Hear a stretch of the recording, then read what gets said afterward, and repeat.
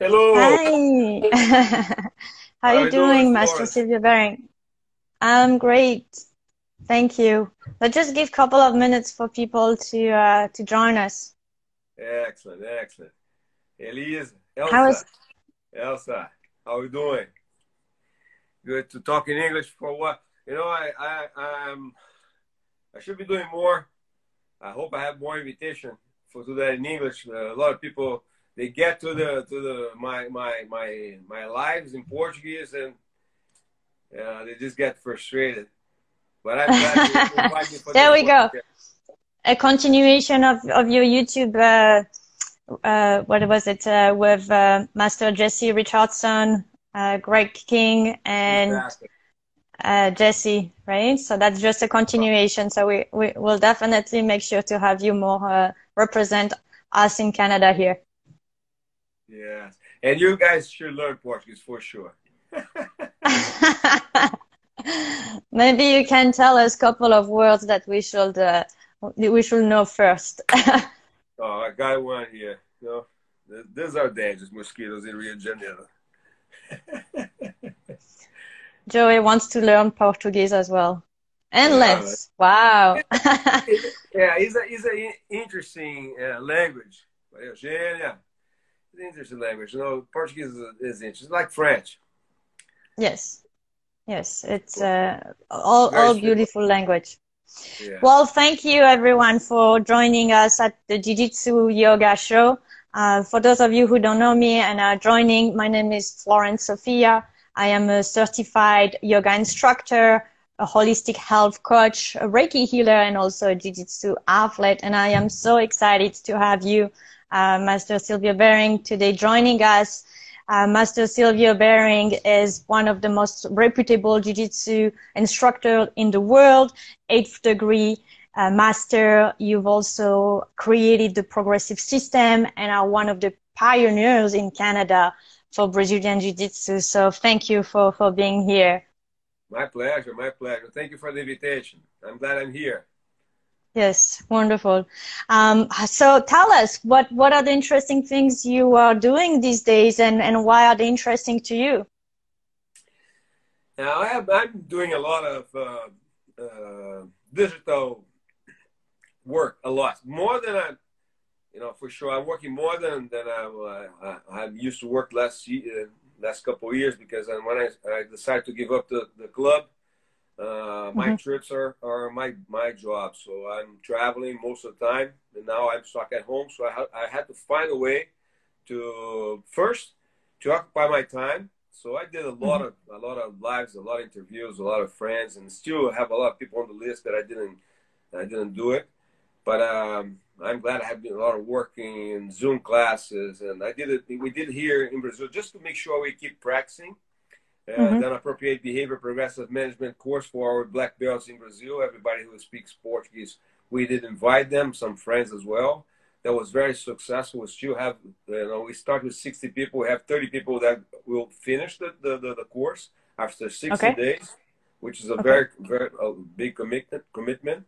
So I'm very happy. And I'm surfing most of the time. I live on the beach here, 50 meters from the beach.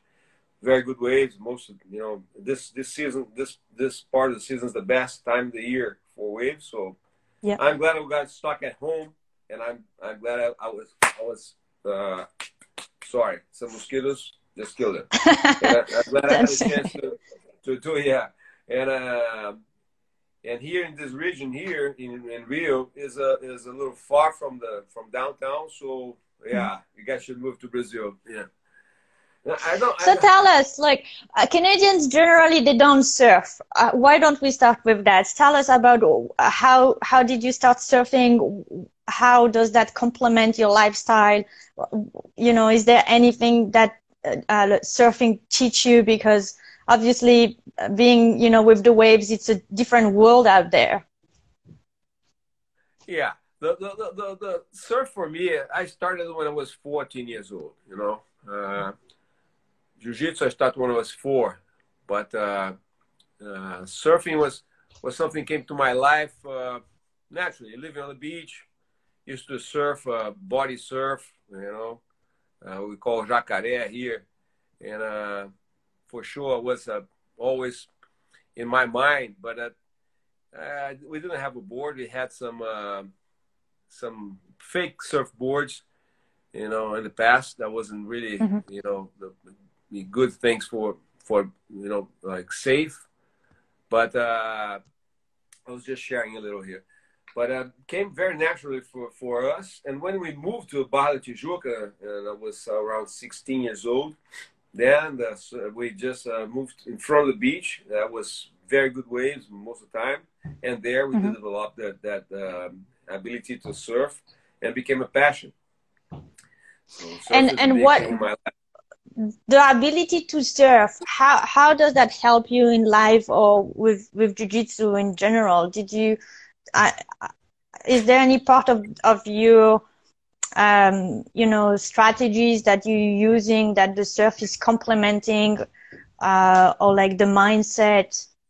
Yes, for sure. The surf is something that you got to do by yourself. And you have to paddle out. And you know, first, when you start to surf, you have to understand the risk that you're under. So Mm-hmm. if you swim well, not going to be a big problem. But you have to understand the currents, you know, how that works, how the waves come in, how they get out. Mm-hmm. What about how to read the currents and the swell, how, you know, how to be safe. And we learn in surf that I just can go in the water with my surfboard if I can lose the surfboard there and get out without a board. That we cannot depend on the board for surviving. A lot of people Mm-hmm. take a lot of risk, but they depend on Right, the board. That happens to right. me when I came back to surf after my surgery. I went and it was beautiful waves, and I got into the, you know, the ocean, you know, by myself, very happy. I got 1, 2 waves, and then I lost my board. And I got scared because I was out of shape. I was tired. I just got back in paddling for a third time, and I had to ask for help for people to keep, you know, drag me out of the water. Right. And so after that, I reduced a little my intensity because your mind play with your body. You know, my body Mm-hmm. wasn't ready for that, but the mind was always, oh, well, you can do it, you can do it. But I really shouldn't do it. I could die there. But it's a very good, relaxing thing. It's Mm-hmm. very intense feeling. You know, when you said Canadians don't surf, back in 2002, I went to Puerto Vallarta with a very large group of karate group, AMA, Mm-hmm. and they brought 82 Canadians there, 82 people for camp, for week camp. And I got a contract for a week to give 1 class a day in the morning for the people who want to do it. So I was the jiu-jitsu instructor. I had around 15, 20 people every day there. And after that, I found out I have you know, in Puerto Vallarta, if you go up north, after the bay, you have a Mm-hmm. very nice, very good surf spot. Waves. I And see. I found out, and so I Yeah. got there first time by myself and got very good waves. And then when I came back to the hotel, people, oh, where are you? We're trying to find you in the hotel. I went to surf. How? Where? Can we bring us there? So just a long story short here. 2 days after that, we had like 4 vans full of people going to surf with me there. A lot of people, and everybody did surf. And it's funny because And those were Canadians. yeah, all Canadian. And it's funny because they sent me a picture, you know, not long ago, and Mm-hmm. after surfing picture after the last day. So you see a surfing crew, and nobody was surfing. So they did surf that day, but you know, they're just the feeling to be there, to have a, you know, the feeling in the ocean, not so cold, warm ocean in Mm-hmm. Mexico, good waves, you know, the support. The Mexicans did love me because then everybody had to rent the board there, so it made a lot of money. Oh, thank you, man. Thank you very much. So they allowed me to surf every day for free there. So you led everybody. Yeah. Amazing. Well, tell us, Master Bering, about your jiu-jitsu journey. How did you start, and who most influenced your understanding of the art? Yeah, I started. I was 4 years old. I had no option. My father was a black belt under Grandmaster Gracie, and was a passion. His passion was jiu-jitsu. Everything in his life was jiu-jitsu. So I don't remember my life without jiu-jitsu. And I did law for the first time. I didn't born to be a fighter. I was a very gentle kid, but I was technical. I had very good coordination, and I had some fast learning. So that makes it easier for to be there and improve. But the biggest influence in my life, for sure, my father was my mentor for my whole life. Still my mentor there is a whole model for me. You know, for his focus, so his discipline. He's 100% disciplined on the way he eats, the way he works out is amazing. And so always was that model for us. But my directly influence was Grandmaster Alvaro Barreto, who was the guy I want to do the way he do things, because he reproduced the technique so perfectly every time for any technique. Oh, is a kick, is a throw, is a sweep, is a choke, anything he does, because he's a physical educator as well, and he brought me for that. So I'm a physical educator as well. I did university for that, and but he's a PhD on movement, and so he studied his whole life. He is retired from the Federal University of Rio de Janeiro. And so he was the guy with the most influence in my life, Grandmaster Alvaro. And why was he so perfect with his technique? Is it because he kept repeating it on and on and on? We say, you know, you need to do something 10,000 times to be you know, it's funny you ask that, because I was talking to them. We have on Saturdays morning, 11 o'clock, and my son's channel, YouTube, everything in Portugal there. Unfortunately for our English fans there, but talking about how in the past in the Gracie Academy, the guys who joined the team there, the good guys, the very first guys, in 2 years they were instructors. 2-3 years they were already instructing. Some of them 6 months were helping there. So private classes was exactly the key for that fast learning. And I think Master Alvaro had he was I think 14 years old when he started, and well, a little younger than this, but he was under Grandmaster Helio's hands. So imagine you have the best guy, the best person to put the hands on you and mold you properly. Right. And I think that's the way to do it. If I have somebody under my hands after I got the ability to develop people's abilities, and personally,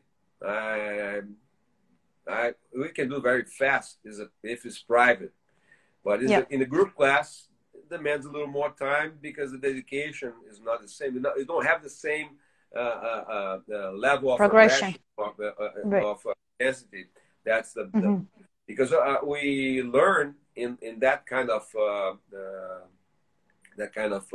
environment that I had with Master Alvaro to become the perfect aggressor, the perfect partner. So I always ask for my partner, whatever he is or she is, for the best answer, physical best answer, and mental best answer. So you put yourself 100%. Somebody said you have cute lips.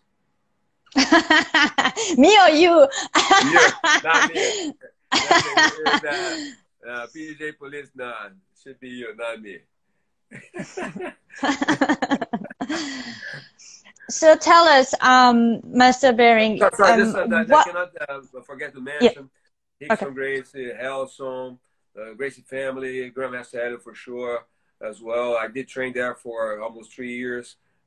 Sensei Elcio Gama, Sensei Geraldo Bernardes in judo in my university, Sensei Jorge Medi, who I trained for 3 years and got my black belt in judo there under him, Sensei Edgar Freitas, a lot of people that got influence in my life during my growth in jiu-jitsu. And my brother, who was the reason for me to become a fighter. If it wasn't for him, I don't know, maybe not. But you know, he pushed me hard. If you had to redo it all over again, would you have chosen a different path? No, I will not be No. the person I am. So, you know, it's funny. I remember one day in Oslo, I was talking to a friend, and she lost the first first son in an accident, and I didn't know how that happened, and I never had a chance to talk to her about that. And I was sitting talking about and I asked her, you know what? I never asked you that, you know, but how that happened? How did your kid die? And she started to cry, and I feel very touched by that until now. She was crying, and she could barely talk, and then she said, you know, man, I don't like to talk about that because I would not be the person I am if that didn't happen to my life. So I'll move on. I cannot. I don't feel good about talking about that anymore. So I understood that, and that made me think about, you know, people have asked about, oh, what would you change in your life? And so always we think about, I would change this, change that. Okay, but you never know who you're gonna be if you change something. So I'm feeling good who I am not right now. I know I have to born again to do better. So you were also a competitor and a referee during, you know, your career. And can you talk to us about any pivotal moments who, you know, have carved you as an athlete and an instructor, and who you are, of course, today? For sure. I think if you don't have a chance to be a referee in your lifetime, in any sport, if you join sport, for myself was good because I went through all steps that I could have as a martial artist, in jiu-jitsu especially.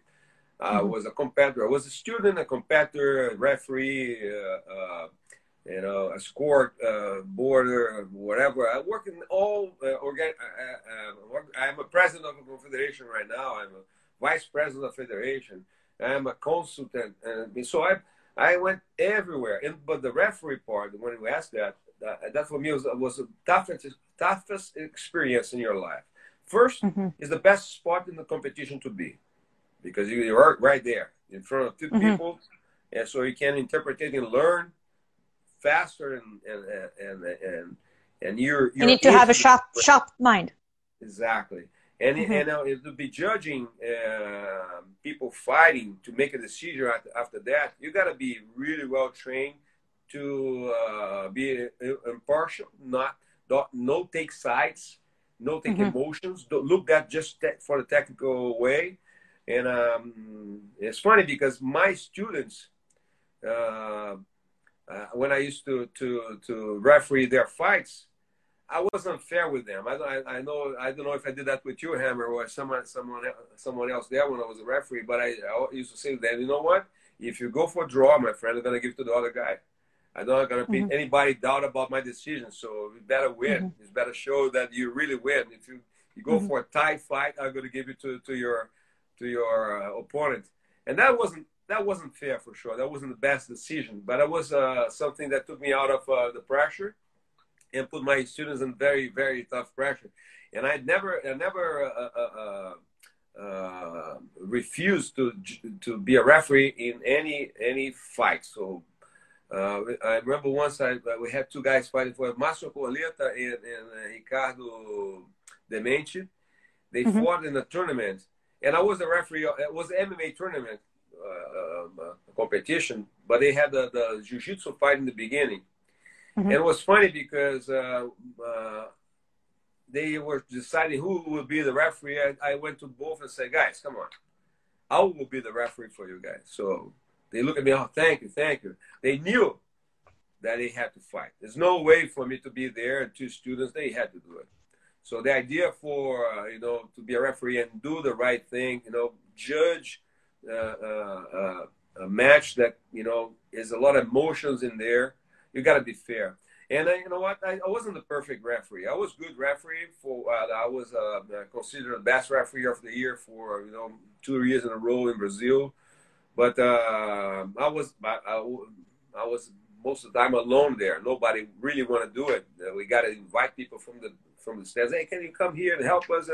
People was refused. No, no, no. Imagine to be a referee and Grandmaster Carson Gracie outside say, "Oh, Subi, what are you doing?" Yeah, that was a lot of pressure. Yeah, a lot of pressure. You know, let's see who that. But you know what? I made a very bad call one day. I was very experienced at that time, and I made a bad call in the fight. That was Royler Gracie against Ron Roque in the World Championship or Brazilian Championships. I don't remember which one. And I was there the beginning of the fight, very intense fight, and something happens that I think Royler took Ron Roque down, and I gave the 2 points, but was too fast. And right after that, he took him. I was just about to take the points out, and he took Ron Roque again and put him down. And then I didn't give the points.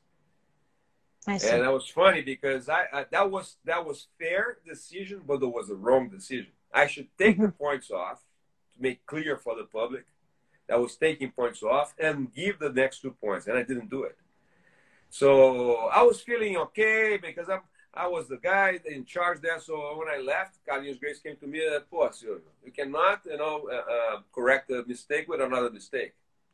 And I took that really, that was well said. That he was right. And I said, "Man, okay, you're right. I made a bad decision there." That was exactly the point that he will have, but that was the way I did it. That was wrong. So. And even with a lot of experience, you still can commit some mistakes. So you gotta be practicing and be enough humble to admit it. Yeah, to admit it. And if you want to go over something, you gotta admit it first. Yeah. If you don't admit it, you're not gonna go over it. So for our athletes and viewers who are not a referee but are curious about the mentality that you need to build when you are a referee, when you said, not have any biases and have a strong mindset and be very sharp. So when you are a competitor, you need that mindset, or in your life when, you have a lot of responsibility, you need also to have that type of mentality. What is your thought process? Like, how did you become so strong in your mind? And what advice do you have for our viewers? I think that you want to be a referee, you got to understand the fight. A lot of people say, if you wasn't a fighter, you cannot be a referee. I don't agree with that. I see a lot of people that they're outside. They just study, they understand it. They can be very good referees, very good referees. You don't need to be a fighter to be a referee. It's better to be because you're going to be more into the game. But you cannot have a fighter's mind when you're ref. You got to be someone impartial. You got to go there. And one thing that, the being an instructor was more helpful than being a fighter. And my whole life I was built to be a good instructor. So I believe that, my capability, because I was 4 years old. So after a while, I could read minds. I can see someone playing, and you know that. Your student then saw me doing that many times, and tell what the person is thinking. Well, you're thinking this way. How do you know that? I can read your attitude. I can read what you're doing. So I would judge the fight through the movements, but I can read right there who wants to fight and who don't want to fight. It's very, very easy to see that. Who is more strategic to want to win the fight, or don't want to lose and get a chance to win, or someone's going for it. And it's funny because when we talk about that the other day, Grandmaster João Alberto Barreto was saying that Grandmaster Álvaro, it wasn't him, it was somebody younger. I think it was Pedro Valente saying that Grandmaster João Hélio Gracie was very disappointed after a while in the competitions because we were pointing who was fighting to win, who was going after the victory. And then his way to fight was to survive, to don't lose. So he could prove himself for many times in his lifetime that was very tough to beat him. He thought that being undefeated was the ability to don't lose. But competition is for to win. You know, so being confident and exactly. and be prepared, right? Exactly. The competition. I think competition is a battlefield. Is not somebody trying to invade the city. It's different thing. You know, both armies on the battlefield. So you gotta fight. You can have the strategies there. But if you see a war that you have a castle and you build walls and people cannot invade it, is an interesting subject to talk about. But you gotta go for to win.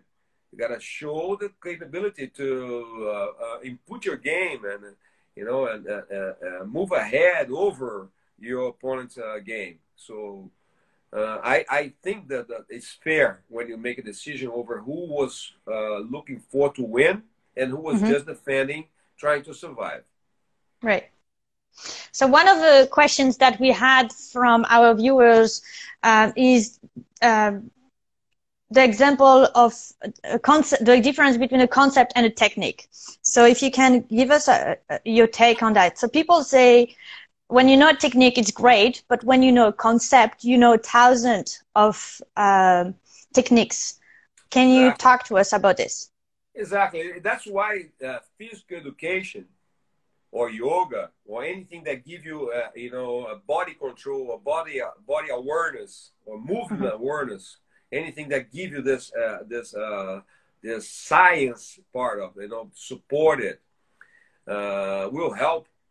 So concept is that, a lot of people say the theory and the practical are different. No, it's not. If the theory and the practical part are different, the theory have to be changed.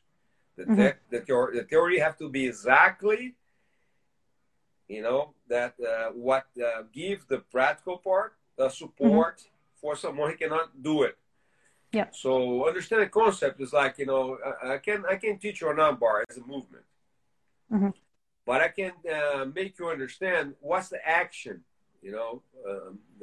what's the damage going to create, what's the parts that you have to hold here and make the leverage there, about that to make that action here. So when you understand the concept about an arm bar, how the arm can be broken, you can give arm bar for a lot of different ways. But if you just know the arm bar, the movement itself, and don't understand the concept about how that works and how that damage comes and blah, blah, blah, you understand the movement and that's it.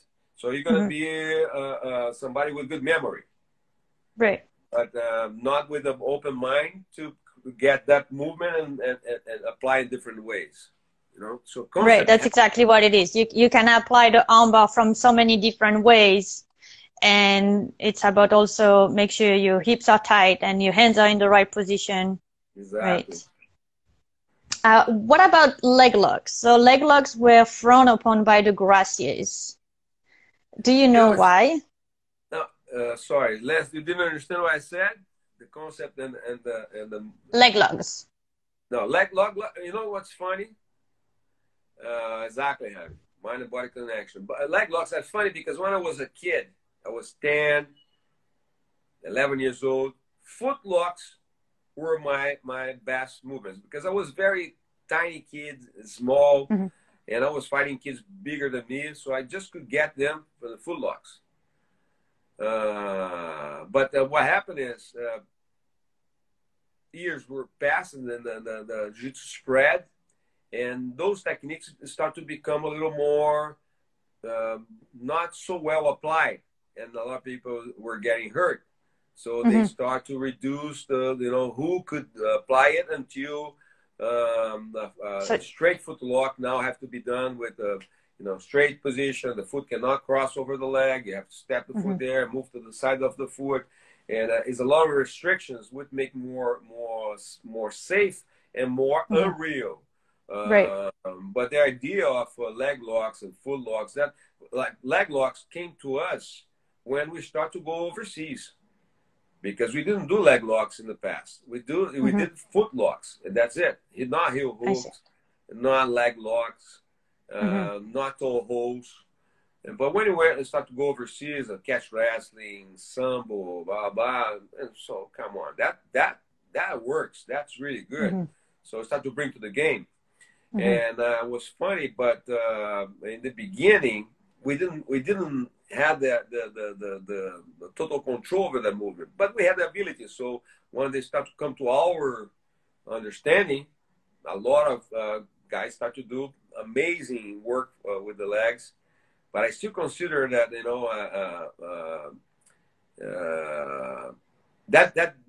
that did open the range of possibilities in jiu-jitsu, and that Mm-hmm. was really welcome. I think that was a really good to bring the leg locks and all the works that for the competition, for the practicing as well, Mm-hmm. even with the risk that brings. Yeah. How about women in jiu-jitsu? How are you empowering them through your association and all the black belts that are representing you? Can you talk to us about how you are empowering them and encouraging them to train? I started to train women back in the middle 80s, no, early 80s. I got my black belt in January 84. Mm-hmm. At that point, I already had some girls training under my instruction. And in 87, 88, I had a competition team, a women competition team. We had very few clubs in Brazil that had women Mm-hmm. training. We could count on the fingers. And the competition was like Right. 5, 6, 10 girls in the competition. I had to, no, can you fight her? No, come here, don't go, fight her. Like you do in Canada right now. But Yeah. back in that time was like that. So I always empowered. My first wife, my son's mother, she's a black belt, and she's a very good, very aggressive Mm-hmm. fighter. She was an amazing competitor, and so I believe that it's no. I remember once a reporter went to one of my students and asked her during a competition, "Oh, but are you doing jiu-jitsu here, scrambling on the ground? How do you train that in the club? You train with the guys? What's all about that?" And she said, "You know what? My professor, Professor Bering, he teach me techniques, and techniques, the way he teach, don't have sex or age. Mm-hmm. So it's just about to do it." And Yeah. I have a picture. I cannot. I have not in my hands to send to you right now. But I have a picture back in I think it's '89 in a club here in Barra de Juca after our no gi class. But we had the gi pants and no top. The girls with just the tops, no Mm-hmm. shirt, and all the guys with no shirt. And everybody sweat like crazy. But we had like 6 girls in that day training with us, and very tough training. So that was really a long time ago. I still empowering them as much as I can, women to do it. I know the difficulty for when they start their, as the little girls, they do a lot. And then when they go for 14 years old, there's a time they make a decision. If they keep Mm-hmm. going, they're going to be very good black belts for sure. Yeah. But at the time they make a decision, most of them that they quit because of the boyfriend, because they don't feel comfortable training with the boys they used to train before. It's a little the physical changes are a big impact in the decision as well. So it's a lot like a lot of the athletes who become a blue belt and then they quit, right? Yeah, and also saying here, we're all the same in a gear. We're all the same everywhere. Mm-hmm. I think we're Yeah. not the same in the nature made us different. So we Mm-hmm. cannot compare a man and a woman in a fight. That can happen, but if that's exactly even a man and another man, the different weight divisions for sure. If I'm 80 kilos and I fight a guy 100 kilos, and if I have another super batting with 100 kilos and super batting with 80 kilos, man, I'm sorry, Mm-hmm. super batting 80 kilos, they're gonna get beat up. A guy with 100 kilos gonna because the unproportionality is a factor to win. Or Mm-hmm. I'm better technically, or I'm stronger. So I have to be one another. If we have the same technique, I'm stronger, I'm gonna beat you. If I have the same strength, I'm more technical, I'm gonna beat you. Mm-hmm. If we both have the same technique and same strength, but I'm mentally stronger, I'll beat you. So we go for the 4 pillars that we're gonna have there is the physical, the technical, the intellectual, and the spiritual. So all those factors, they make the same pillar in yoga. Exactly. So if someone who, men or women, wants to train jiu-jitsu, but for whatever reason they keep putting it off, what advice do you have for them? Like, what in your eyes, what jiu-jitsu bring to you and to your students? How could you convince them to join? And especially now with what's going on with COVID, there's so much uncertainty. Are we gonna wear a gi and a full, protection gear? Are we gonna be training in some kind of a little square? What advice do you have? Start. It's funny. You're just gonna join a martial art when you start to feel that the right to defend yourself is something that you start to give value. I'll go join martial art because I believe to defend myself matters. So this kind of self-esteem is one thing can push you through that. Other things that I start to look for self-esteem, and somebody said the martial art will help me with that. So how do I have to start? How do I start? Today, we can research a lot and see what's the environment closer to your place that you can go and search for, who is the teacher, what's the lineage, what's the methodology applied there, what's the focus, and then you can identify yourself. And then you have to go there and watch them, talk, understand make the first approach, talking, asking questions. And seeing the environment if you feel comfortable there, and then you have to start the class. If the club don't have a beginners class, then we have a problem. If the club don't have private classes to do the first approach for the student, we have a problem.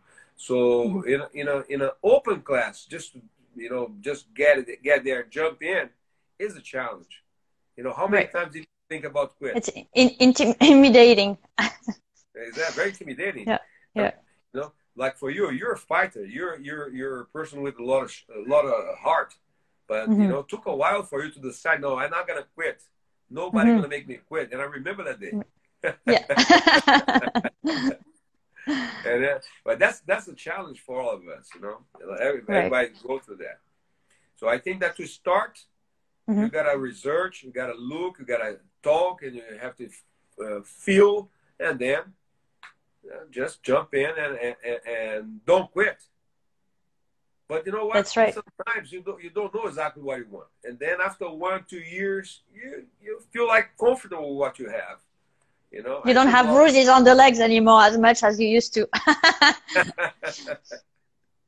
Exactly. So Mr. Bering, we hear a lot about the invisible jiu-jitsu. When I started the jiu-jitsu, that was summer 2016. I never thought about the breath of being something I can use as a secret weapon when I fight my opponent. I've been doing yoga for 15 years, but jiu-jitsu for me was more a way to for training purposes. And then, we talked about the breath, and I want you to talk about that, how, for an athlete or just someone who grapples, how can they use the breath, or is there any other invisible jiu-jitsu to use as leverage against their opponent? Exactly. Then the concepts start to work. Do you understand? That's so important for the concept. About the breathing. If let's learn how to breathe properly. Breathe during the movement. You have to breathe out when you explode. When you do this, don't retain the air in your lungs. Just put it out. And we can train and make it physically natural. Like become a second nature. If you make it breathe the same way, naturally gonna happen. But when you have the conscience about the breathing, that right there. It's funny because the other day the guy was talking to us and saying, I don't know if I'm breathing right, breathing wrong. the master was saying, well, you just have to breathe naturally. It's funny when he says that, because he have the conscience about how to do it. So he became his second nature. So he don't talk about that. He don't really focus on that part. But people don't. Didn't start when they're kids, because when you're a kid, you learn 4 years old. The time on the mats will make you adapt yourself so much. You're gonna start to have natural attitudes toward the repetition again and again and again, and then don't stop and go longer. So just there, leaving that environment, you're gonna do it properly, but you don't have the conscience about that. You don't know you're doing properly. So in the middle 80s, early to middle 80s, we start to have more interaction with power yoga to Master Orlando Cani. After that, Álvaro Romano, that was his student. I went, had a very good friend, Ricardo Raposo, is a yoga master as well. I was invited to come to my club and give us the different trainings or ways to train that could put together the breathing and the fighting.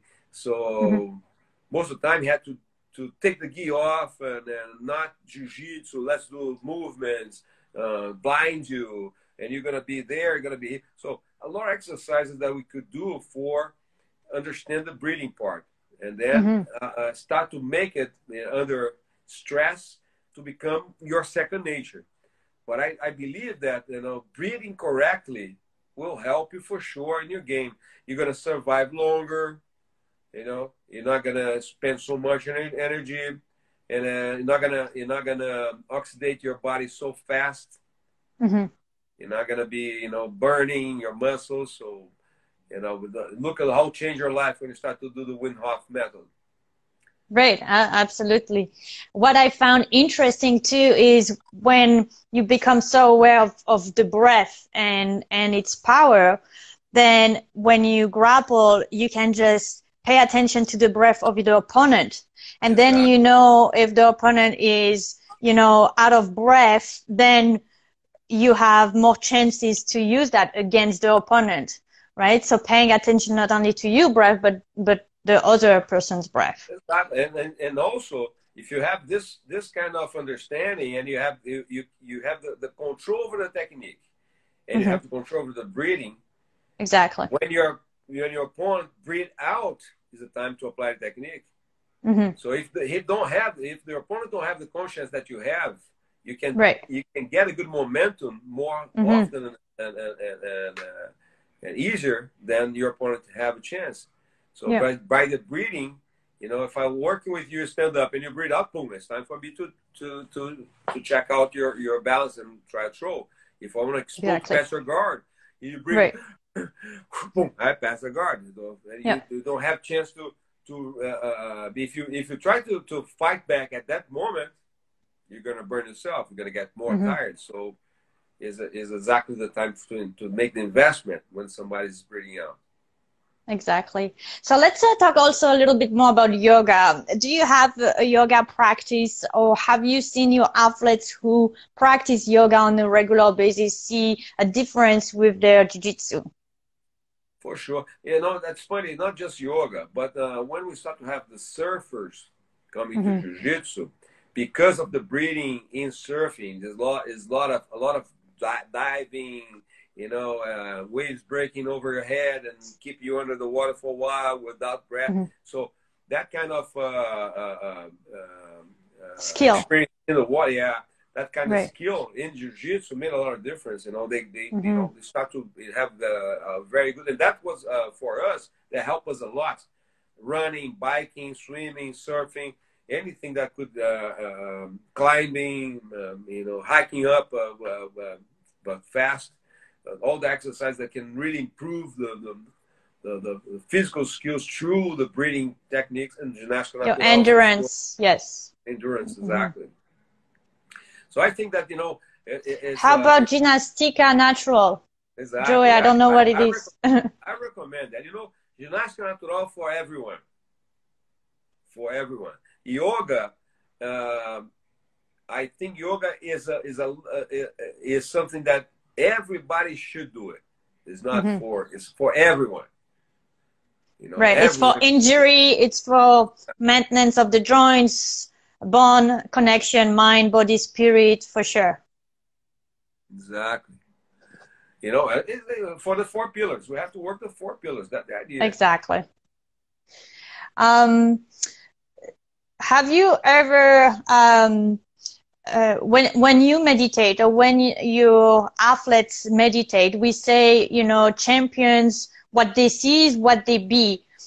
Do they use visualization as a Oh technique yeah. to prepare? Yeah. And how often do they do it? Like, what's their experience with it?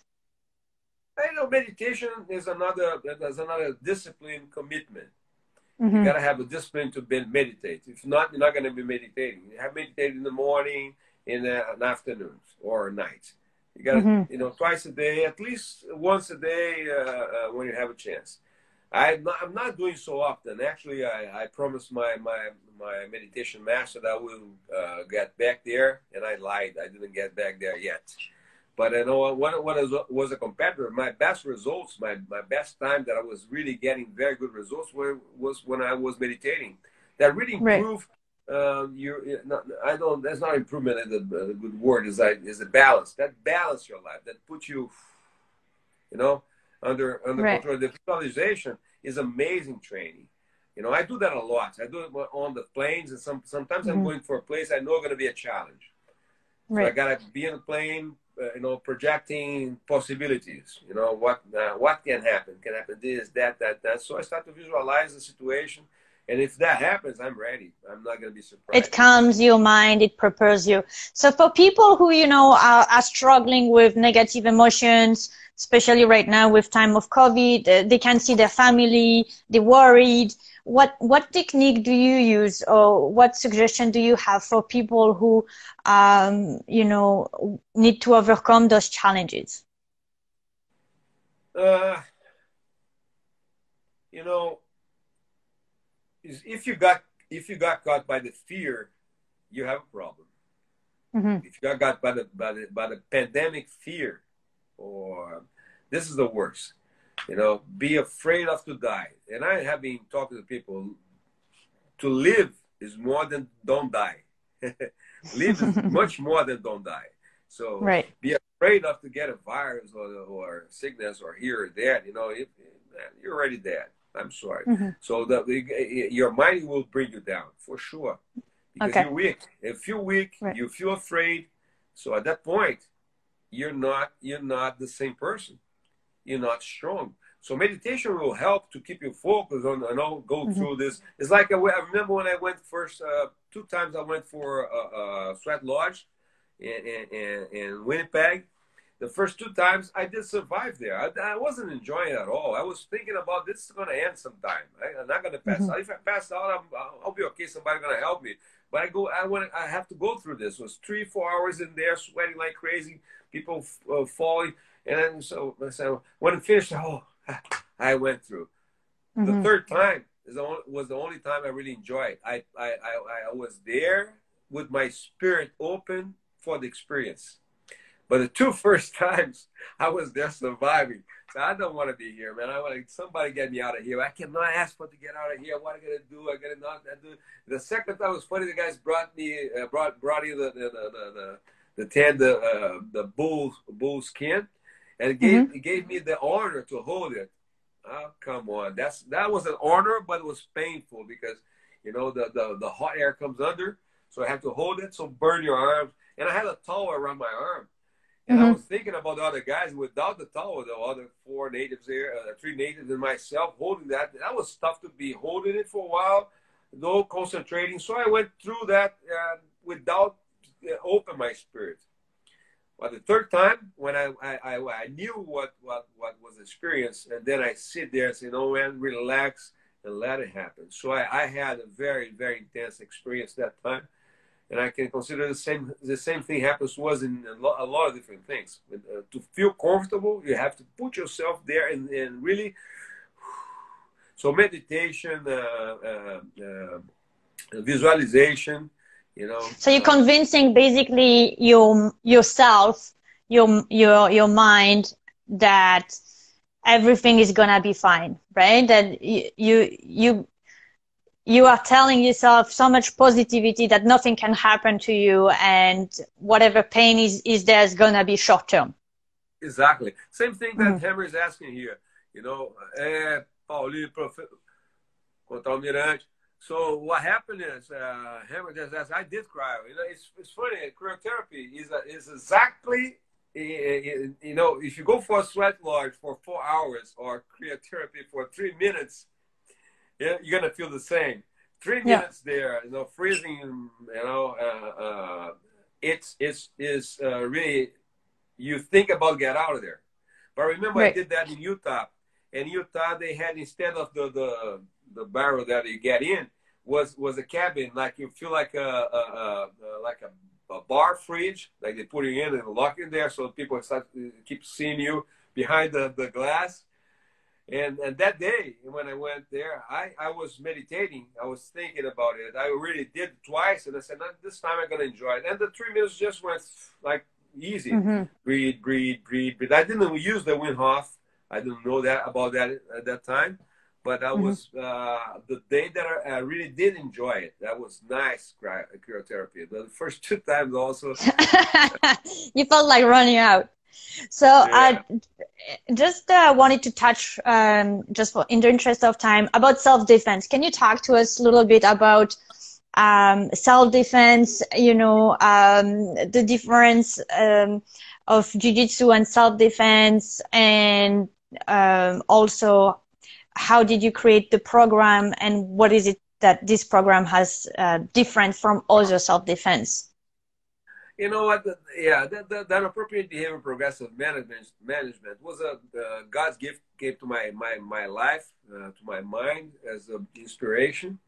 I used the self-defense that we had to develop a program that bring people for better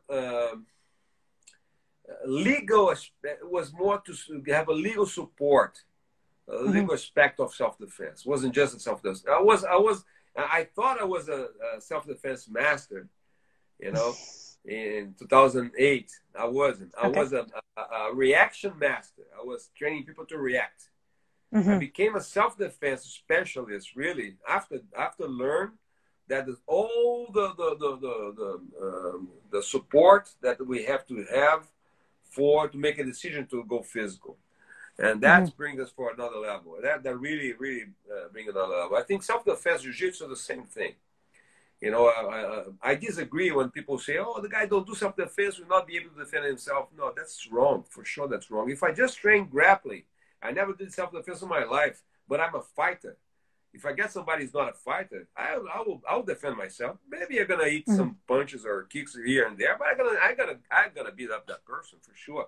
I don't think that just a fighter that goes for grappling, if you have a heart, you know, to defend himself, it's not just a rolling guy that, oh, no, don't touch me. No, come on. You got a punch in the face, feel the blood go down, and you can react.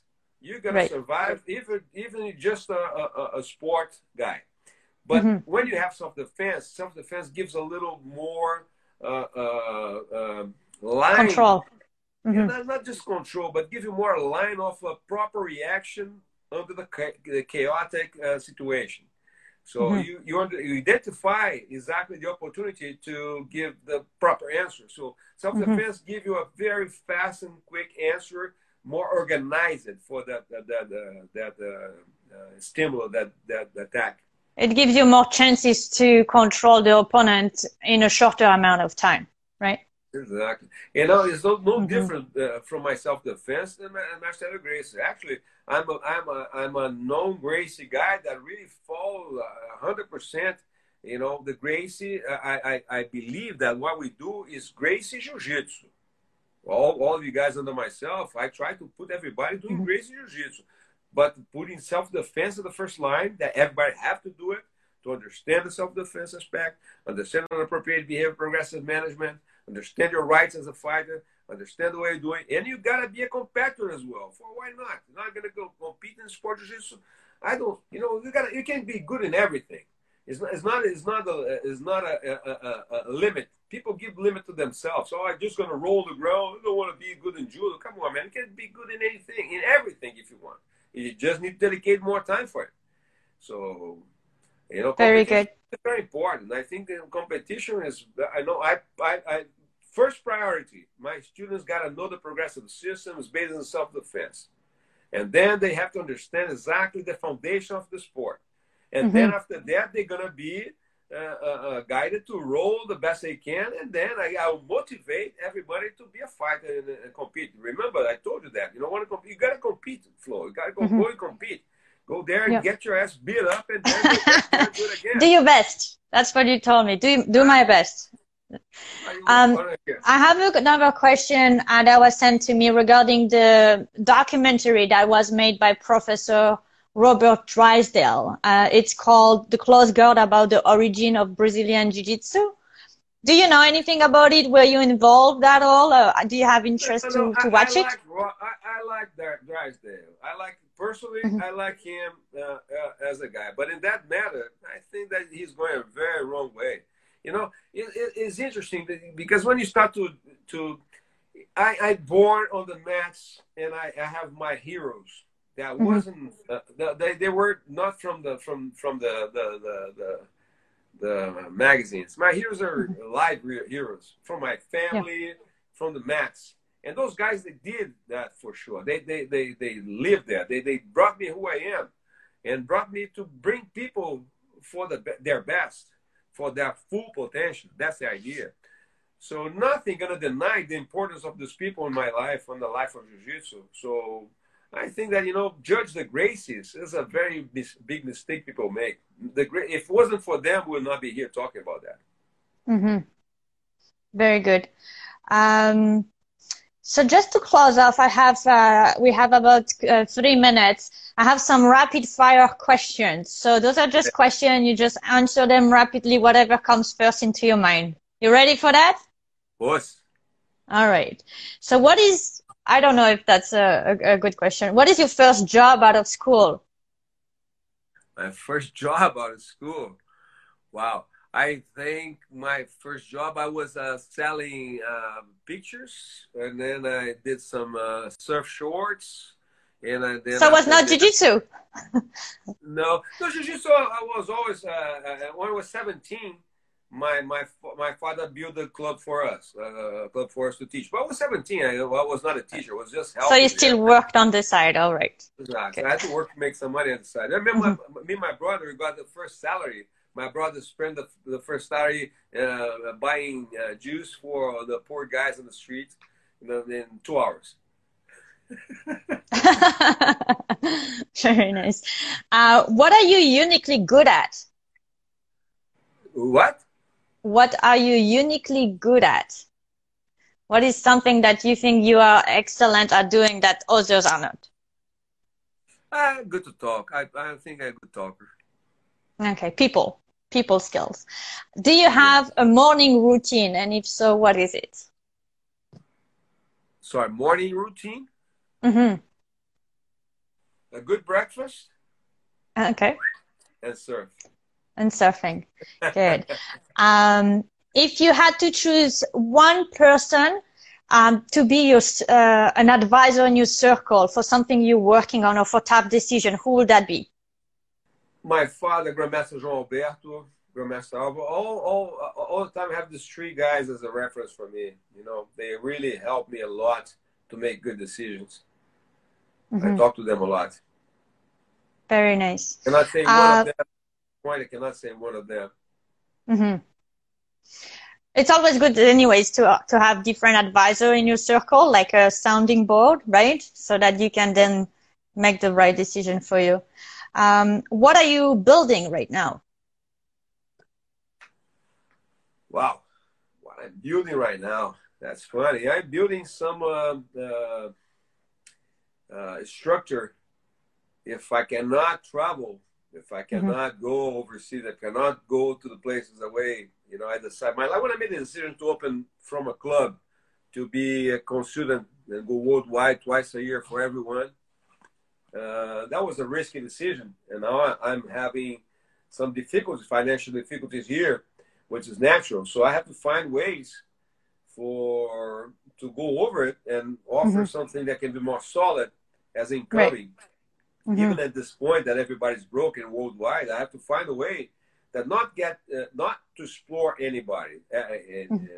Instead, what we have been doing for last almost 3 months right now was just open and free,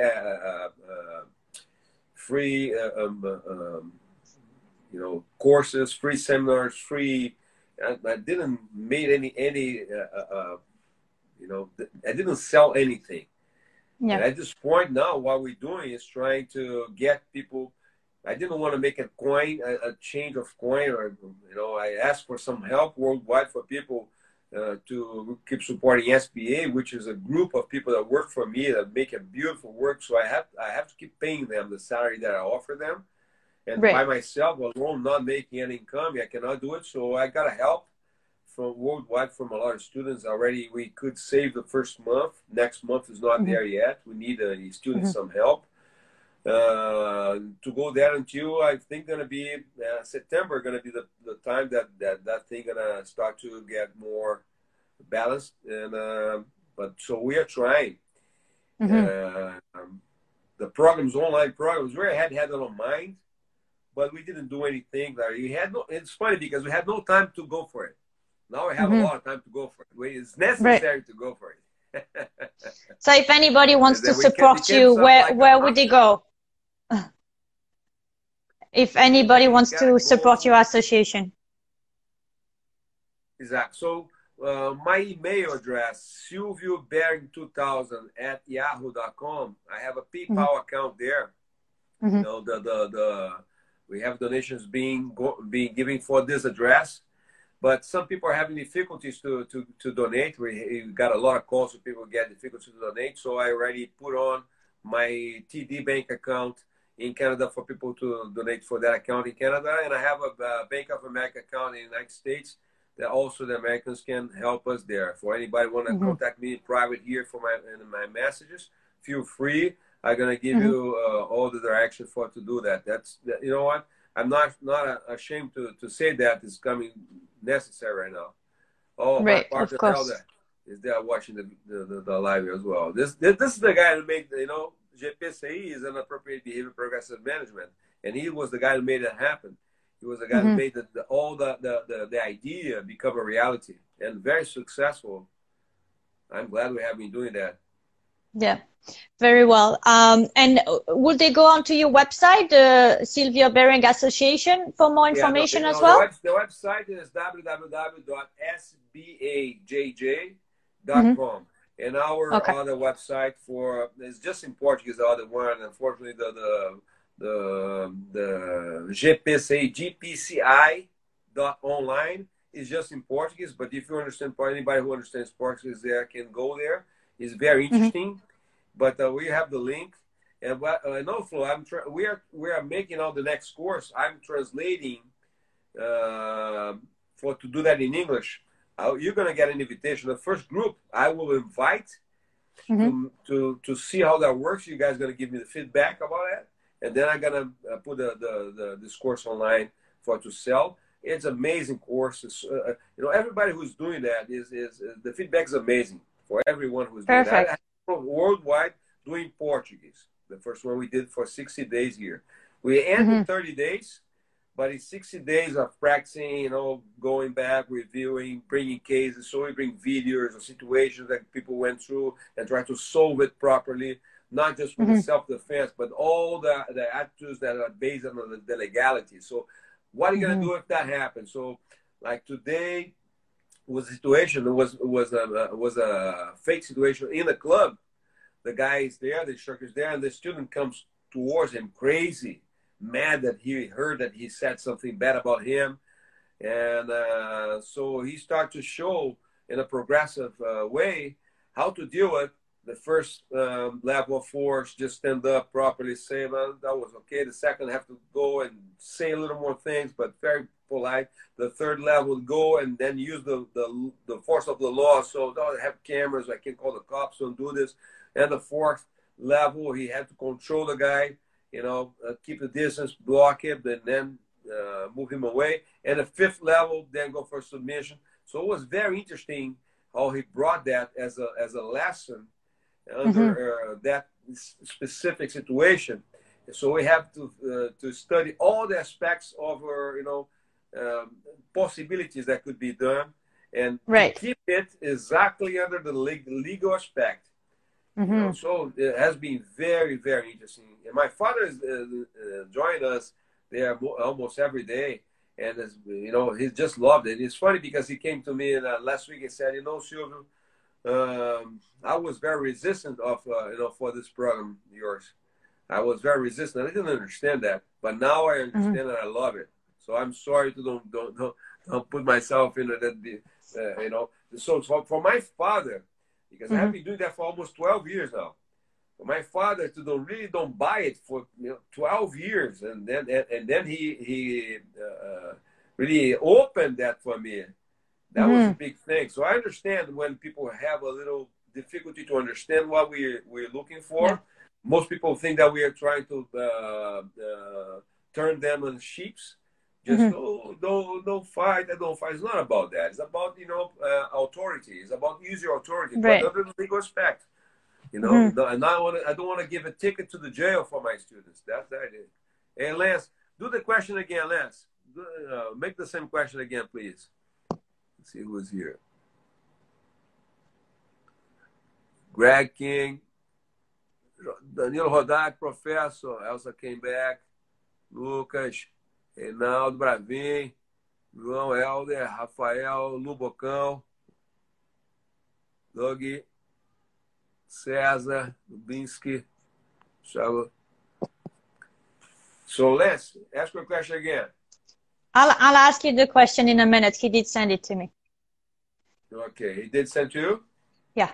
So moving on to the next rapid fire question. What are you rebuilding? I rebuilt my life.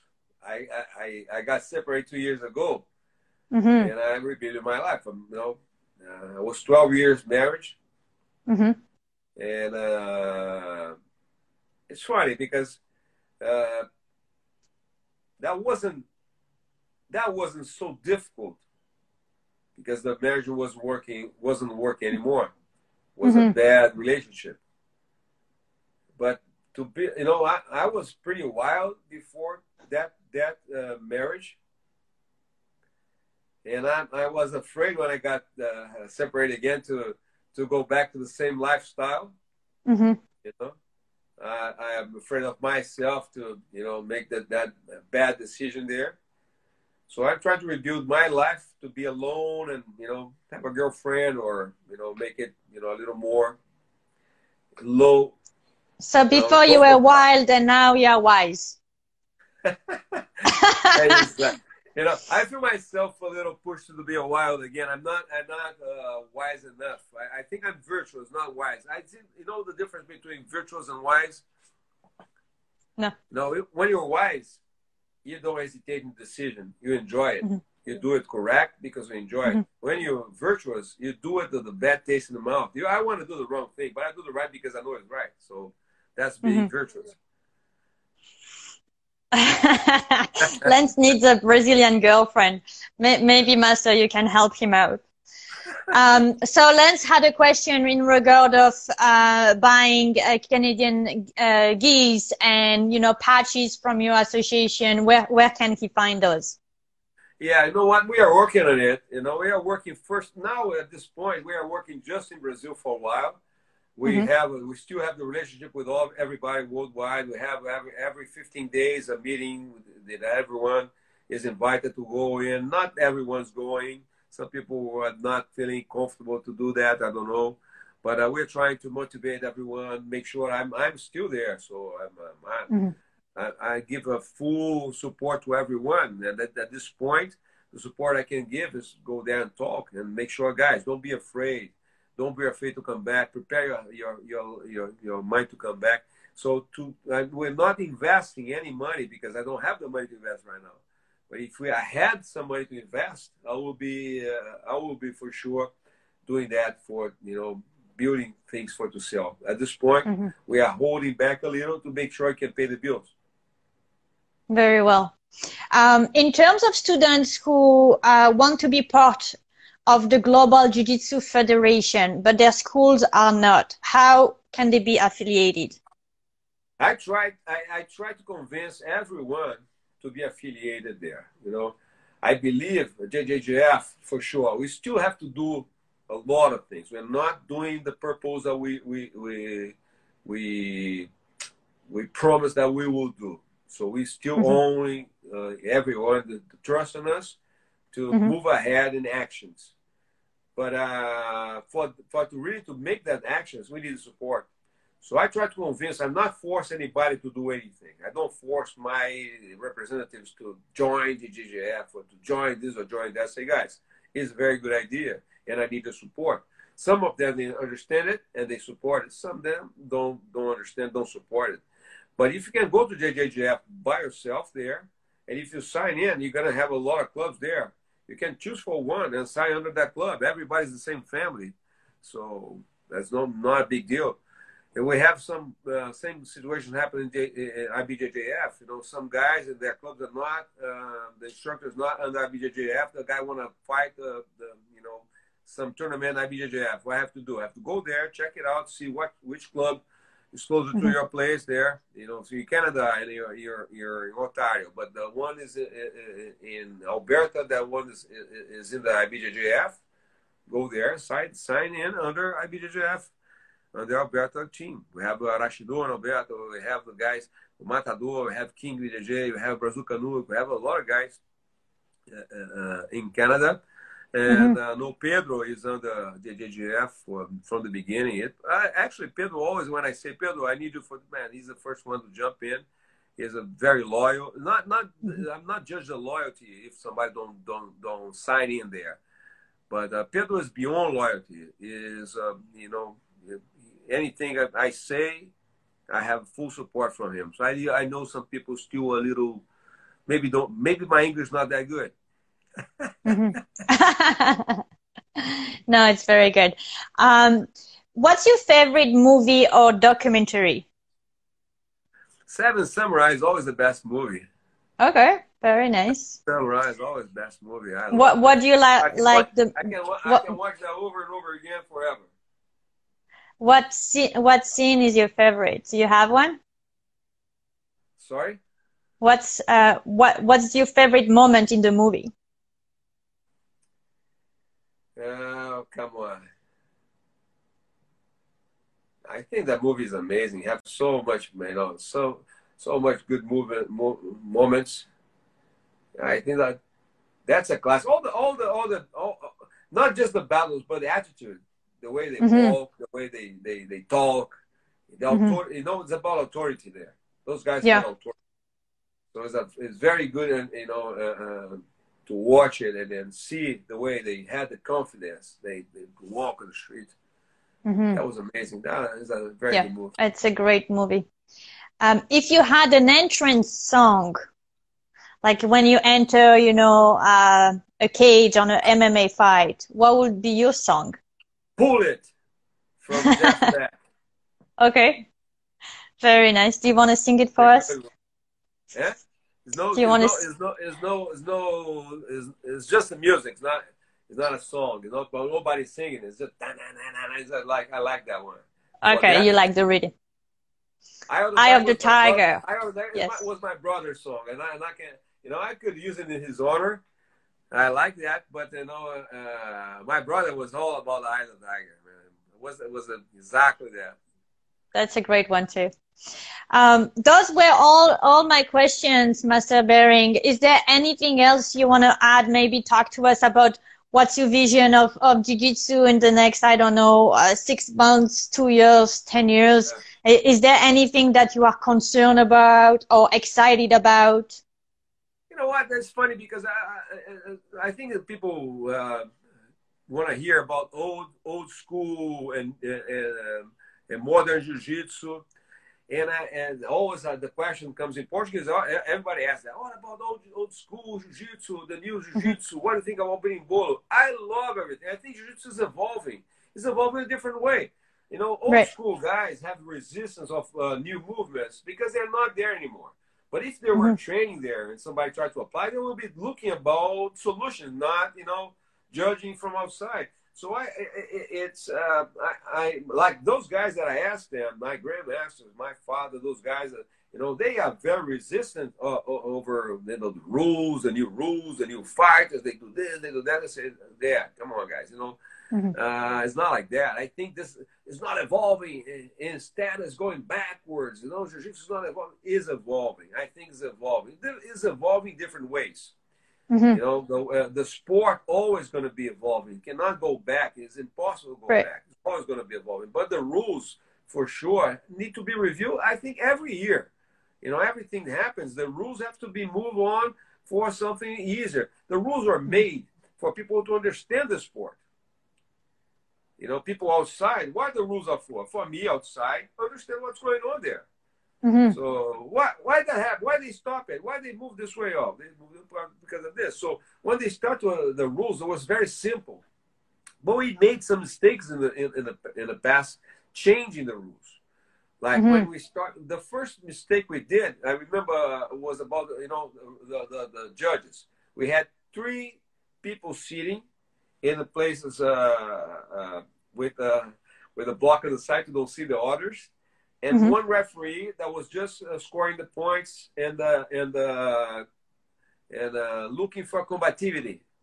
Okay. And the 3 people will be taking the notes here, and those 3 will decide. So the referee had no power to decide. After a while, we had that changed. I see. Exactly. But after a while, we had so many fights, we had no chance to put 4 people there. So we reduced it. Took 1 from those guys and give the referee the last vote. The responsibilities. So it was a draw here, he would make the decision. And after that was no many people, even for 3 people there, nobody want to be there. So just one guy in the middle. And after that, we start to see that the people were stalling. We had in the beginning was 5 minutes fights for black belts. In 5 minutes, people were stalling. So they decide, we did decide that instead of 5, we'll do 10 minutes. What happened was a big mistake. It was good. But instead of stall for 5 minutes, they started to stall for 10 minutes. So it was more boring than it was before. You know, some fights, if you're born to be a holder, you're going to be a holder forever. I'm going to hold you for 5, 10, 20, 30, 1 hour if I have to hold you for that. So we cannot change people through the rules. We're going to change the dynamic of the fights. And another mistake we made 2 more mistakes that were really bad for the sport, and they didn't realize that until now. We talk about that so much, they could be thinking about that. One was taking out the combativity and put advantage. Right. So advantages instead of combativity. Combativity shows who is trying. Advantage is I almost had something and I got advantage. But if I'm trying, it's like a tease. Exactly. Yeah. But an advantage is something that's very subjective. You cannot really say that happened. An advantage for a submission. So the guy has to show the submission's working. So I saw a lot of people getting hurt because they have to fake is not painful. And I got a foot lock saying, oh, the foot lock, if I say, advantage. If I don't show that it's hurting, there's no advantage. So a little subjective there. Another thing was give advantage for half guard. So then we gave half guard a life, a independent position. Like half guard is a variation for guard. It's a guard that somebody was just passing and forgot one leg or couldn't take one leg out, or during the recovery, the guy on the bottom cannot put back in the guard full guard and put in half guard. So half guard is a transition, but it's still guard. So then when you give advantage for half guard, what happened? Became some goal, a half goal for half guard. That became a problem. And another big mistake, I think is worse than every other one, was change the passing guard and then the Yambali, because the Yambali was 3 points and passing guard was 2 points. They Because the reversed. progression of the fight. If I go for passing guard, go for side control, I score 2 points. But if I go Leon Bailey, I score 3. Go for mount 4. So it was the progression made sense. The progression It was made sense, right? Exactly. So when they changed it, They what reversed. happened? Leon Bailey was not so important anymore. Right. The pass the guard and hold it and stall there and control it was more important. So they tried to go from pass the guard to mount. Like, forget the 2 points. I want 3 and 4.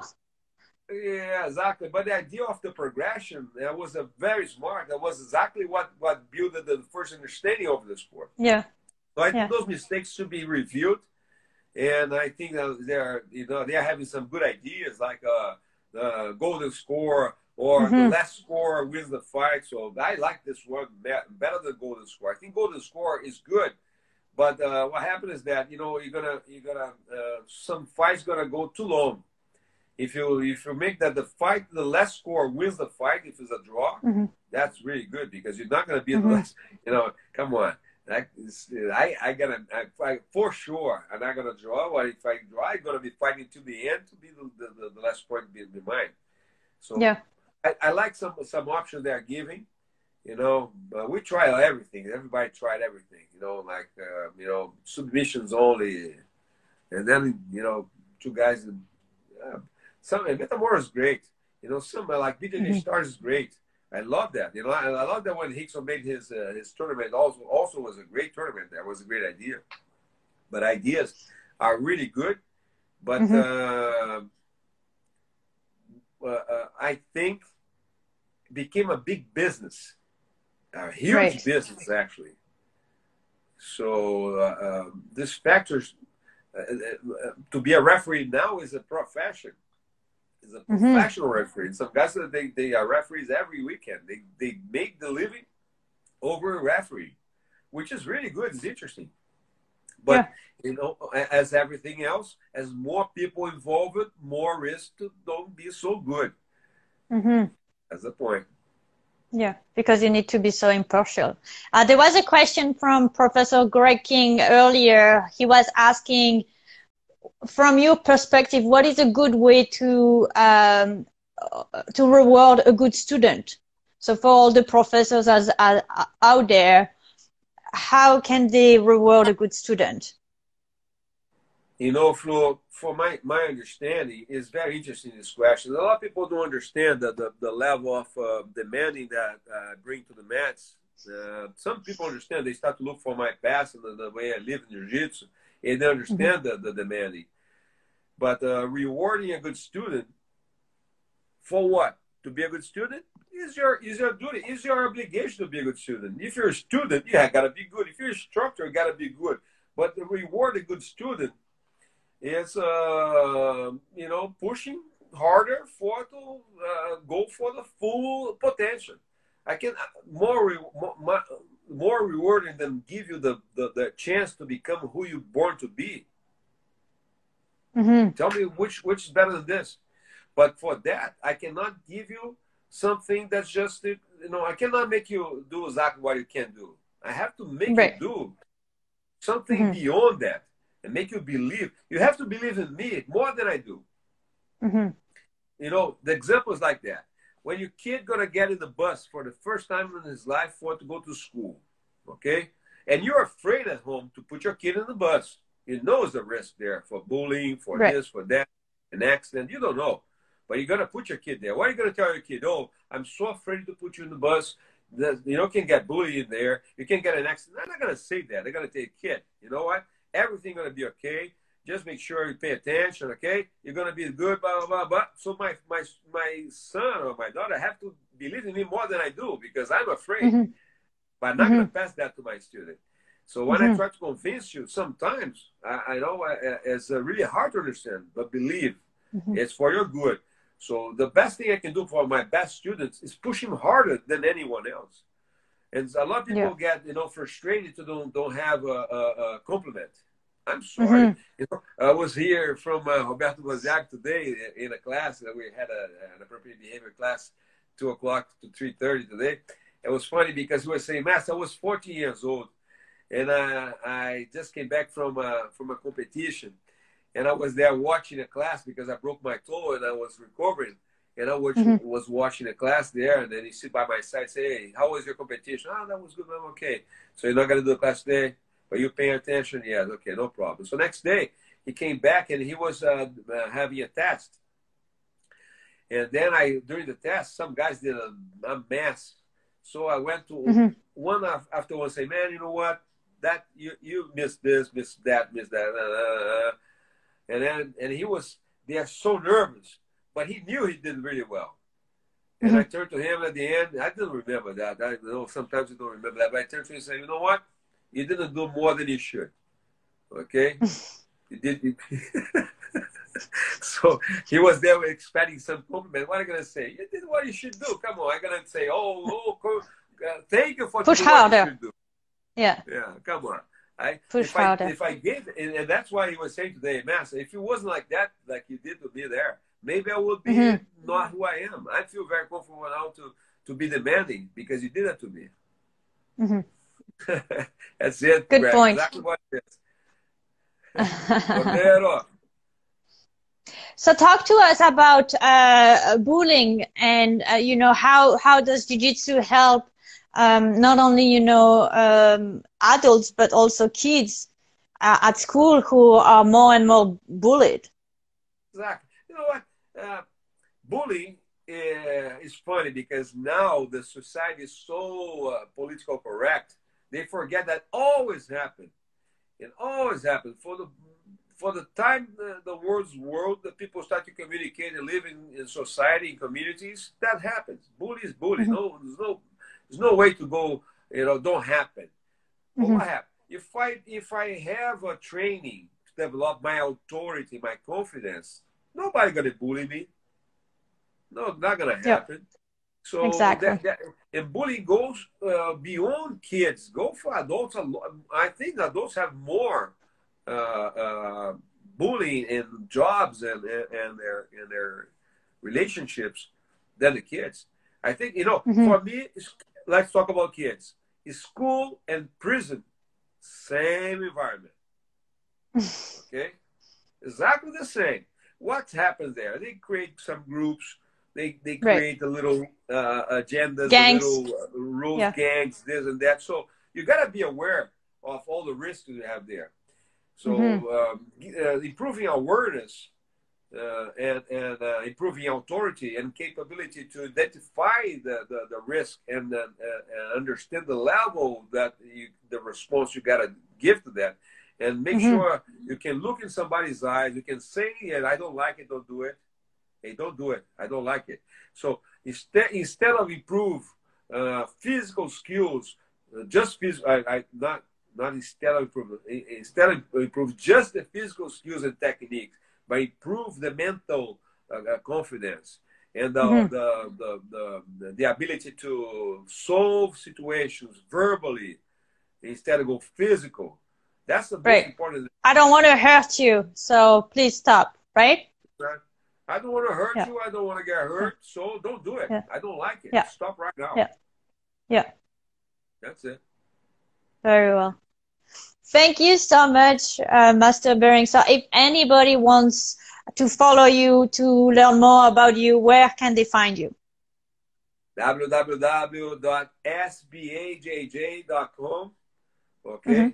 And here, for sure, we have Silver Beering here. We have in YouTube, we are doing a great job there as well. We have a channel there. It's SBA channel, SBAJJ in YouTube channel.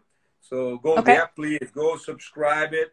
We're looking for 1,000 members. Did you already subscribe there? Yes. Did you do it? Okay, yes. Thanks. So I hope you guys here watching that right now. Go there, SBAJJ YouTube, and subscribe. We have some, not have so much in English, but we have English videos there, some in English there. Really interesting. Very well. Well, thank you so much. We'll be posting the Instagram video also on my YouTube channel, Jiu Jitsu Yoga. So for everyone, please subscribe, follow follow, like, and share with your friends. Same for your channel, Master Bearing, SBA Jiu-Jitsu. And we'll see you next time, everyone. Thank you for all the great questions. Much appreciated. Thank you, Flo. You're looking great. You're a beautiful woman. Thank I'm you. glad I had a chance to talk to a woman. No, there's no woman asked me for to come for an interview. So thank you very much. That makes a lot of difference. We have Adriana help me a lot in Brazil. As she's the boss of SBA. She's the one managing the association. And she's by my side in most of the videos that we have in YouTube. So I'm glad you're here. I'm glad you're doing good. Representing women power. Exactly. I'm glad the Wim Hof brought you for a different level. Okay. Yep. That's really, really, really nice to see it. And I hope the Jiu-Jitsu Yoga really, just take off for good. Make you very famous. You deserve it. Thank you. Well, I want to make a difference for everybody and want to inspire as well. So I hope everybody had some great insight, inspiration. If at least you take, one or two takeaway from Master Silvio Bearing, you can apply in your life, in your training, in your jiu-jitsu, then, all the power for us. Any questions you want to ask, just go for the message there and send me a question. Go to my email or something like that. Feel free. I'm on. Amazing. Okay, thank you. Thank you. You have a good night. Us. Yours. Have a great night as well. Bye-bye. Bye, everyone.